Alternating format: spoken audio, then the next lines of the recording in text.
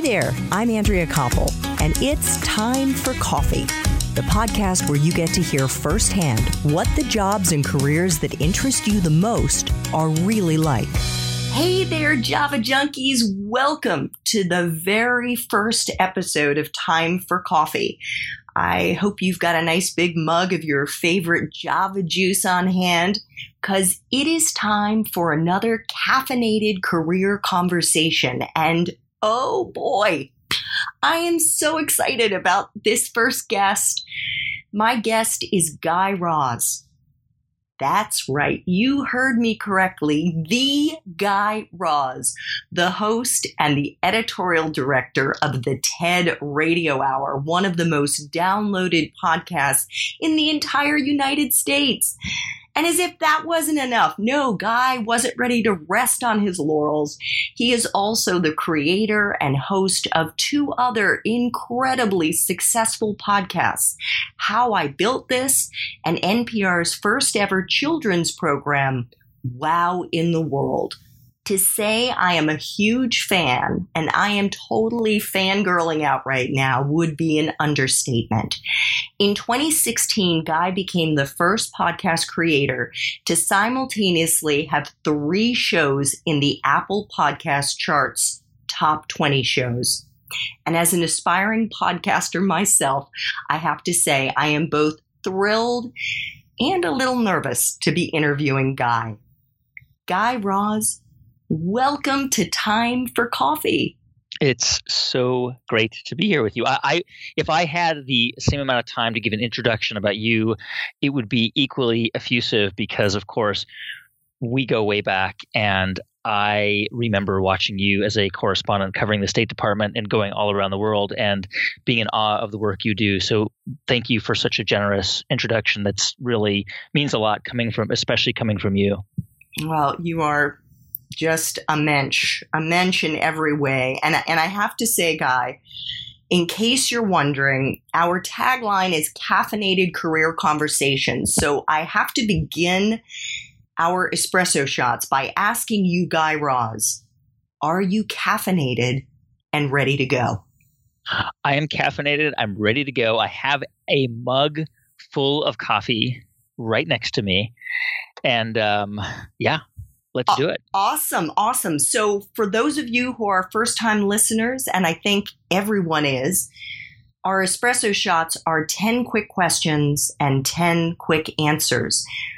First question, what entry-level jobs are available to young people who are eager to break into both the field of journalism and the podcasting world, Guy? Well, I'll separate them out. I would say in journalism, especially if it's a major news organization, the best entry-level job is an internship. Now, I know people have heard that before in the past, that an internship is the best way to get their foot in the door. It is. It's how I got my foot in the door. It's how almost everybody who works on my team got their foot in the door. Most companies today pay interns. NPR pays interns. And so that makes it a little bit easier to begin.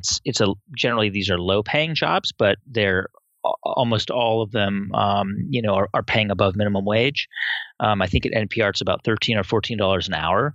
So that really is the absolute best way to get into the field. When it comes to podcasting, I mean, it's a much more sort of diffuse landscape. There are all kinds of podcasters and podcasting startups around the country and around the world. There are now, I believe, 400,000 podcasts in the English language. And so it means that, there's everyone from, somebody who does it now and again occasionally to major podcasting networks. And it's a growth industry. So there's a lot of opportunity to jump in and to get a lot of experience very quickly. Great. What is a useful skill or skills that you look for in the people that you hire at NPR? Well, in terms of skills, any audio editing experience is really helpful and important. But more important is critical thinking and critical analysis. It's not really a traditional skill. It's something that you kind of develop by reading and by thinking and by talking about the world around you. You know, a lot of what we do is editing, and a lot of what we do is trying to figure out what we want to cover and what works well and what doesn't work well. And so it's sort of a brain skill. And it's really a skill that's developed over time. It's not a talent. It's not a gift. It's something that you sort of have to work at and get better and better at. But most importantly, Andrea, what I look for in the people I hire are two really important attributes: curiosity and kindness. If you are curious about the world, then I want you to work with me. And if you're kind, I want to work with you, because everything else I can teach you how to do. I love that. Love that. What about someone's major? Is it a deciding factor to get into these fields? In other words, if they haven't studied journalism, if they haven't studied whatever, fill in the blank, is that a deal breaker? It's not a deal breaker at all. We have people on my team who went to journalism school. Most of us did not go to journalism school, myself included. Most people at NPR did not get a journalism degree. In fact, there isn't any deal breaker per se, but what I look for is somebody with just a background that reflects a sense of curiosity. So, we have people on our team who study neuroscience and psychology, English, philosophy, French, Spanish, history, which was my major. So it really, I think in journalism in general, it helps to have a really sort of diverse and varied background. I mean, if you want to cover science or biology, it often helps to have a science background. But if you're looking to cover the news, or if you're looking to get involved in a podcast that covers general topics, then having a background in the humanities is really helpful, because it gives you exposure to a wide range of subjects, topics, books, and ideas. And you never know when that's going to come in handy. What about a graduate degree? Do you have one? I have a graduate degree, but in history. I thought about going into academia when I graduated college. A graduate degree is not necessary at all. It's it's only necessary if. Well, it's not. It really isn't. It's in journalism. It's all about just being curious and reading and exposing yourself to different ideas. So not at all crucial or important, but a graduate degree, for example, in journalism can certainly help you in other ways. It creates a network of people who it helps expose you to contacts in other news organizations. So for some people who do get a graduate degree in journalism, that can certainly be helpful, especially when you're just starting out and looking for work. Yeah, absolutely. I think we need to do away with that expression, curiosity killed the cat. I just think that it just doesn't do anybody any favors there. No. What about life experiences? What in your life experience have you found to be maybe the most useful, or other people that you've come into contact with where you say, yeah, man, that really is an advantage to have going into journalism, going into podcasting? To me, really important life experiences is the people and the places that you were exposed to. So if you grew up in one part of the country, were you able to meet kids from all walks of life, from all over the country? Did you attend schools or camps or programs where there was a wide variety of kids from different socioeconomic, racial, ethnic, religious, cultural backgrounds? Were you able to travel, to see maybe parts of America or possibly parts of the world that gave you a perspective into the way other people live their lives? Because I really believe that creates and builds empathy, and also gives you a sense of perspective. So I was very fortunate when I was in high school to serve as a congressional page in Washington, D.C. during my junior year of high school. It was a program that the U.S. House of Representatives used to have. Unfortunately, they don't have it anymore. But for that year of high school, I lived in Washington, D.C. I came from L.A., and I was exposed to 70 kids from across the country with totally different backgrounds. Kids from the South, kids from Indian, Native American reservations, kids who were extremely religious, kids who had come from homeschooled backgrounds, just different worldviews. And that was so important for me, because I had come from a large public high school in LA And all of a sudden, I was in this small group with these 70 other kids, and to this day, many of them are my closest friends. Yeah, it's too bad they got rid of that program. I remember hearing about that. So for you, I'm sure it's a long list, but what is the best part of being a journalist and a podcaster? To me, the best part of this profession is you are paid to get smarter every day. You're paid to learn more. You're paid to expose yourself to different ideas. You're paid to challenge your own views every single day.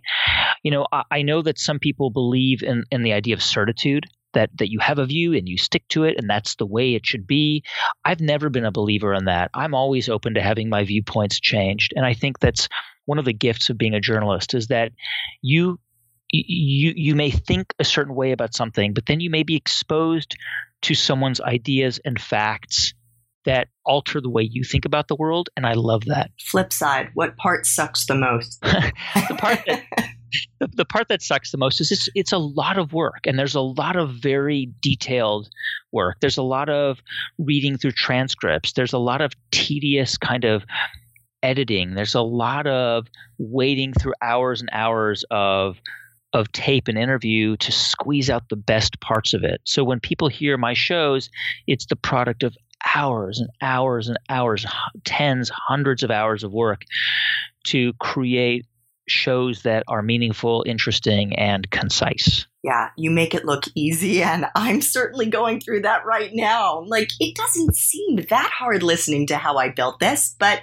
it really is. What is the best career advice you've ever gotten, Guy? The best career advice I have ever gotten is to find people who do jobs that you are interested in and reach out to them, whether it's in an organization that you're interning at or somewhere else, and not just reach out to them in a one-way kind of transactional exchange, but it's a give and take. So, for example, if you want to be a reporter and there's a reporter who you absolutely love, take the time to learn a little bit about what that reporter has written and what they cover, and write them a very personal letter saying, hey, your piece on this was so meaningful to me, and especially the writing. I loved the way you characterized this. I am a student and I really want to do what you do, and I'm so inspired by what you do. Can I meet you? It's those kinds of letters, reaching out to people in that way can often be really meaningful and helpful, and not just people, who you may have no contact with, but people in your own organizations. Take the time to find people who do what you want to do and try and develop them as mentors. You have to seek out mentors, because mentors rarely will pick you and say, I want to mentor you. Mentors are always available everywhere.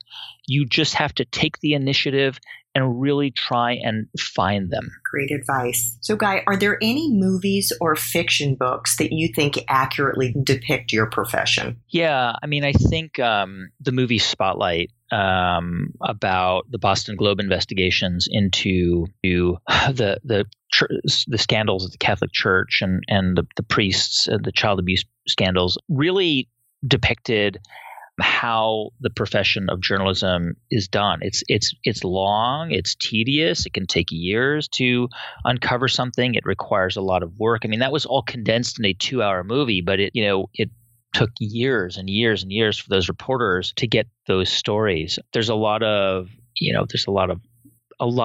obstacles that are placed in your way. There are a lot of people who push back, and that to me really shows what journalism is all about and what we aspire to do. So, final espresso shot. What would people be surprised to learn about your professions? I think they would be surprised to learn that it's much harder than it looks. We work really hard to make it look effortless because that's our job. Our job is to serve our audiences.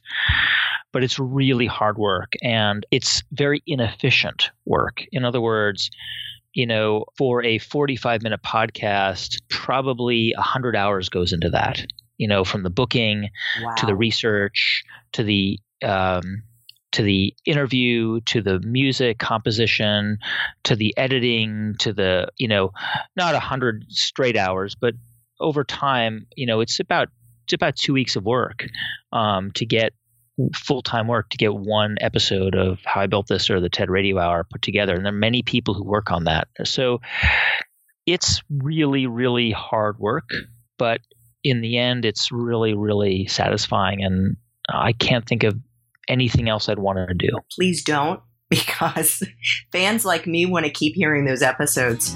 Guy Raz, thank you so much for making time for coffee with me and the Java Junkie community today. Thank you. It was great. Thanks so much for listening to Time for Coffee, where the professionals in the jobs that most interest you always have time to grab coffee 24/7, no matter where you live.